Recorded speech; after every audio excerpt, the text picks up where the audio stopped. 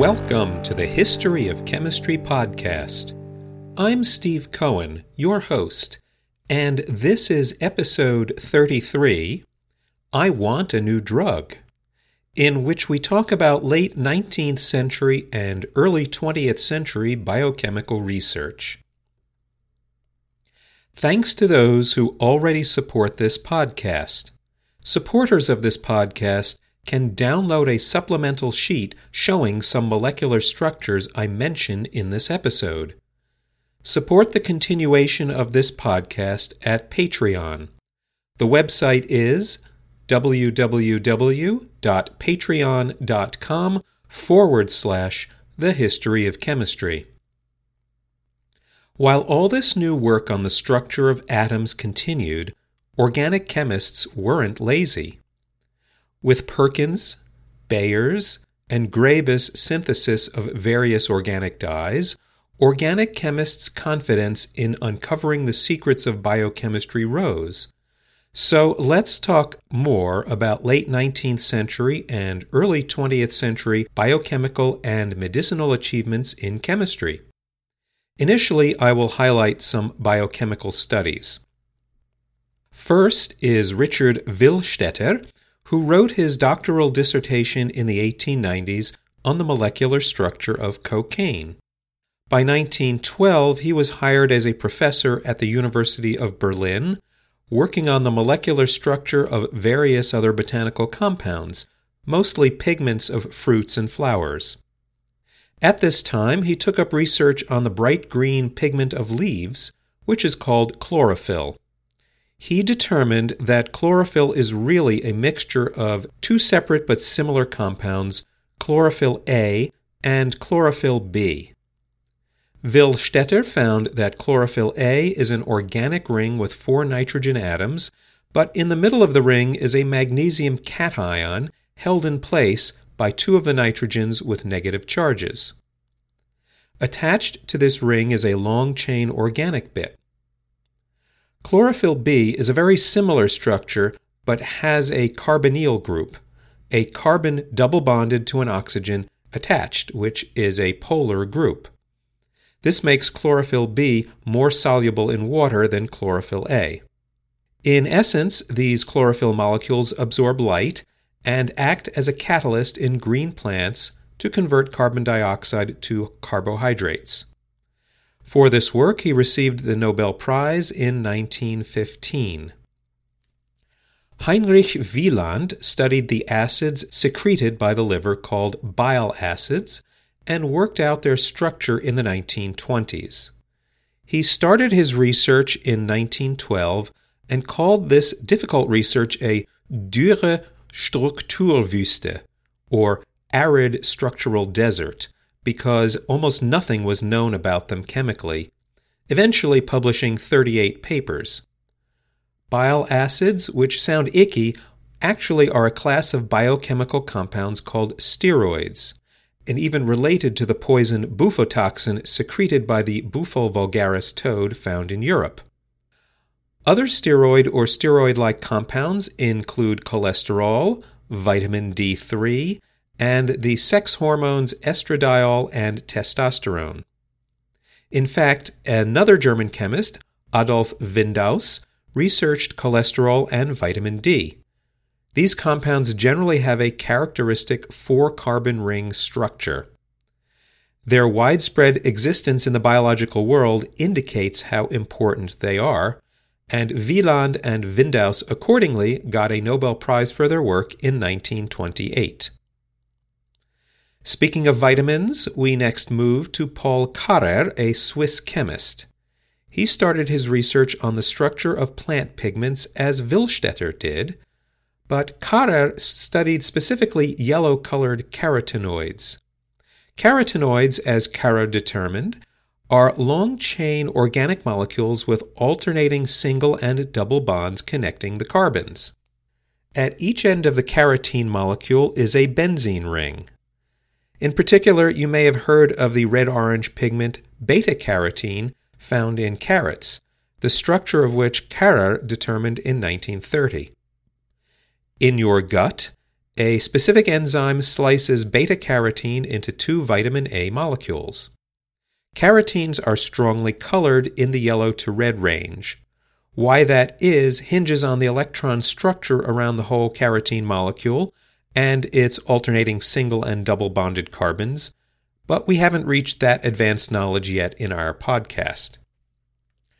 A vitamin only recognized in the 1930s is vitamin B6. Paul György, a Hungarian, later American researcher, found in 1934 that rats developed a pellagra-type skin condition even when on a thiamine diet, so he called this unknown factor vitamin B6. Within 2 years, he was able to isolate this vitamin, and then German biochemist Richard Kuhn synthesized it by 1938.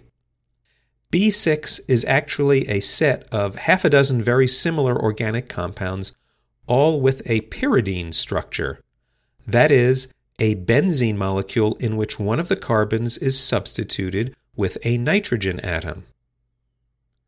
Another common series of chemicals in plants, most usually in conifer trees such as pine trees, is the terpenes. The name terpene was invented by Kekulé in 1866 as a shortened form of turpentine, but we are not talking about that mixture of compounds.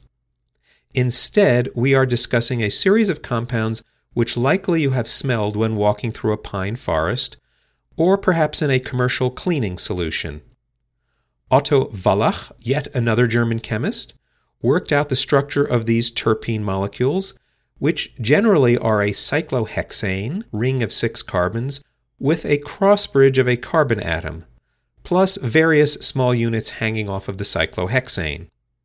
These molecules and the steroids gave organic chemists a serious run for their money, trying to determine their stereochemistry, because the cross bridges and dangly bits can have a variety of orientations which affect their odor and biochemical activity. For organometallic chemistry somewhat related to chlorophyll, German chemist Hans Fischer studied the structure of chlorophyll, but also the molecule related to hemoglobin called hemin. Like the organic ring structure of chlorophyll with nitrogens supporting a magnesium ion, hemin has a very similar ring structure with nitrogens supporting an iron ion. Overall, biochemists now began to realize that many biochemical compounds were built of similar basic skeletal structures. So, for example, we have the whole class of steroids found throughout living creatures, the carotenoids, the organometallic rings of chlorophyll and heme. This similarity between a variety of molecules was more circumstantial evidence for the basic relatedness of life and evolutionary biology. Let's continue onward. English chemist Robert Robinson, also an amateur chess player, looked at a class of biochemical compounds called alkaloids. Alkaloids are organic compounds in nature whose molecules have at least one nitrogen atom. Though their name implies that they are alkaline or basic, and a large fraction of this class are basic, some are neutral and some are even slightly acidic. For practical purposes, many have medicinal properties, others can be psychoactive, pain-killing, antibacterial, stimulant, or even toxic. It sounds like a catch-all term, and in many ways it is.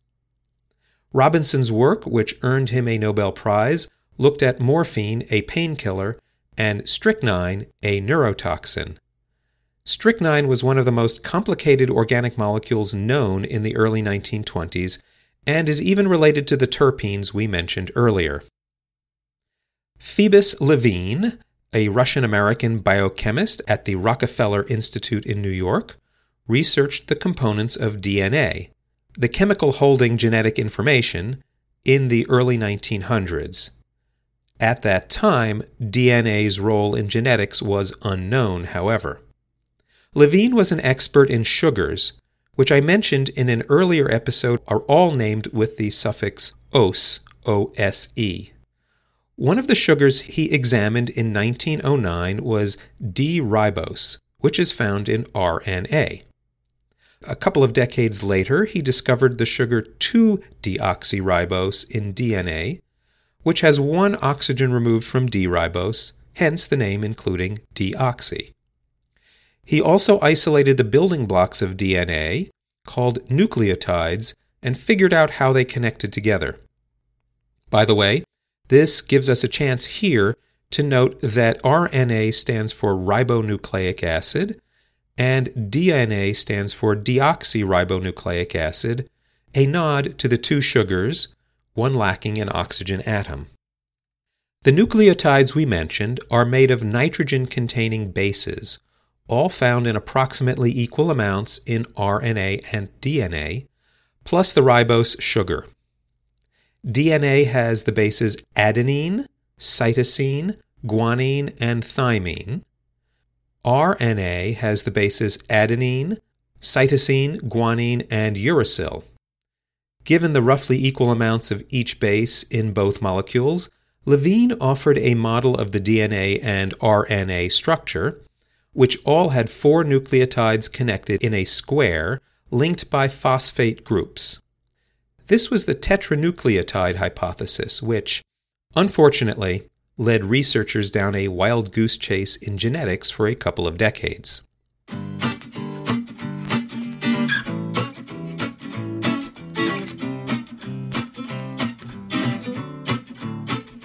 So now we come to some early synthetic successes with bioactive compounds called drugs, having mentioned a few here and there already. If you have read the classic book Microbe Hunters, published in 1926 by Paul de Kruif, you might remember his discussion of Paul Ehrlich, a German bacteriologist. One of his innovations in the 1880s was discovering organic compounds that stain living cells so that they can be identified more easily under a microscope. He is particularly noted for methylene blue, an organic salt composed of 3 benzene rings. He was also inspired to use it as a treatment for malaria. It turns out that Paul Karrer, of carotenoid fame, was a student of Ehrlich. But even more importantly, Ehrlich began testing out arsenic-based organic compounds first synthesized in 1907 in his laboratory. The idea was that arsenic was below nitrogen in the periodic table, so maybe it would act in a similar way chemically for medicinal purposes. In fact, in 1905, an organic arsenic compound called atoxyl was used to cure chickens of a disease called spirilla, but was too toxic for people. By 1909, Ehrlich's assistant, Sahachiro Hata, discovered that compound 606, or arsphenamine, or salvarsan, killed syphilis spirochetes as well as spirilla, but was less toxic to people and thus better than the standard mercury-based compounds at the time. Arsphenamine's actual structure is still under debate, but more recent research indicates it is likely a ring of 3 arsenic groups with organic groups, mixed together with a ring of 5 arsenic groups with organic groups. Ehrlich's work on synthetic drugs is considered to be the beginning of what now is called chemotherapy, using particular chemical compounds to treat diseases. Around the same time, in 1908, an organic compound called sulfanilamide was synthesized by Austrian chemist Paul Gelmo. It has a benzene ring from which dangle an amine and a sulfanamide. At the time, it wasn't found to be practical, and only in the 1930s did German chemist Gerhard Domagk discover that it was an antibacterial compound. Currently, it's used to treat fungal infections. Simultaneously, Fritz Mietsch experimented on azodies, molecules with 2 nitrogens connected by a double bond, and added a sulfonamide group into these molecules. He found that the red dye cured streptococcal infections, and he called it Prontosil rubrum. Much of the work was done at IG Farben, the dye conglomerate later guilty of genocide. But already there was a better compound in the works. Alexander Fleming in 1928 discovered accidentally that penicillin, a product of penicillium mold, also killed bacteria, and was first used 2 years later to cure an eye infection. The active component of the antibiotic, though, wasn't isolated until 1940, and soon, with World War II raging, the race was on to scale up production. By 1945, culturing the mold and concentrating the product was able to generate half a ton of penicillin per month. The basic structure of penicillin is a 5-membered organic ring fused to a 4-membered ring. You may also be aware that the problem of bacterial resistance to penicillin and related antibiotics is now growing because of overuse. Bacteria are constantly evolving ways to block antibiotic activity. Another important biochemical class of compounds is protein. This class is a bit different from almost all the previous ones mentioned except DNA and RNA, which we shall return to later. The reason is that they can be ginormous molecules, and chemists of the late 19th and early 20th century weren't quite ready to wrap their minds around the huge size of proteins or DNA or other polymers, which will merit separate episodes. But even so, chemists could analyze them in terms of elements and building blocks, like RNA and DNA, which is what chemists of that era did. The first work toward researching whole protein molecules, though, began in the 19th century with Scottish chemist Thomas Graham. By 1829, he was looking at a physical property of compounds, the rate of diffusion. Diffusion, as he viewed it, was how gas molecules gradually intermingle when you bring them together. Initially, he looked at this diffusion rate by allowing gases to escape from narrow tubes and tiny holes. Within a couple of years, he determined that gas diffusion was inversely proportional to the square root of the gas's molecular weight and became known as Graham's law. Then Graham looked at compounds dissolved in other things, like salt, copper sulfate, or sugar in water, and how they passed through parchment, which seemed to have a lot of tiny holes. But some materials, like glue, gum arabic, and gelatin, did not travel through parchment, indicating that they were made of large molecules unable to pass through. Graham divided these materials into 2 types: crystalloids, which could worm their way through microscopic holes, and colloids, which could not. Colloid comes from Greek kolla, meaning glue. So eventually colloid chemistry became the study of huge molecules. We've already talked about colligative properties, particularly osmotic pressure, when larger molecules cannot move past a porous barrier, but water, a smaller molecule, can. Using osmotic pressure, the German botanist Wilhelm Pfeiffer found in 1877 the first method for estimating molecular weight. He was researching plant cells. About half a century later, Swedish chemist Theodor Svedberg was also researching colloids and built a series of centrifuges which spin containers of mixtures with the goal of separating out the components. Svedberg's advance was to automate this machinery to spin up to 42,000 RPM, generating a force of up to 100,000 Gs. By the way, Svedberg's research beginning around 1908 gave additional credence to the existence of molecules. Arne Tiselius, an assistant to Svedberg, invented an electrical method in the early 1930s for separating huge molecules based on how electrical charge varies around the surface of such molecules. It is called electrophoresis. But again, these methods tell something about the overall physical properties of proteins, but not how they are constructed chemically.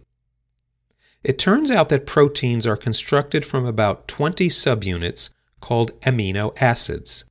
They all have similarities, that is, all amino acids have an amino group and a carboxylic acid group, COOH. There are other side chains that depend on the particular amino acid. But if you have 20 of these similar molecules, trying to determine how these subunits, with hundreds if not thousands of them, are put together to make proteins, this can be a daunting task. Emil Fischer, whom we met a while ago determining the stereochemistry of sugars, also got interested in this problem. By 1907, he showed that amino acids in proteins are connected together by what is called a peptide bond, in which the amino of one amino acid loses a hydrogen, and the carboxylic acid of another amino acid loses a hydroxide, and the two form a bond together in a condensation reaction. The side product of the H and OH is, of course, a water molecule H2O.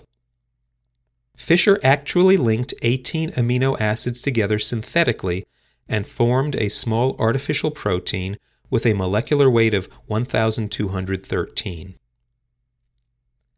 So, by the first quarter of the 20th century, chemists knew how proteins were built, but not the exact order of the amino acids in particular proteins. That would have to wait a couple of decades, and we shall talk about it later. In our next episode, we look at more organic molecules, this time whose physical properties were often considered more important than their biochemical properties, for they began to be used as new materials for the world. That is, we look at the first polymers. Until then, brave the elements.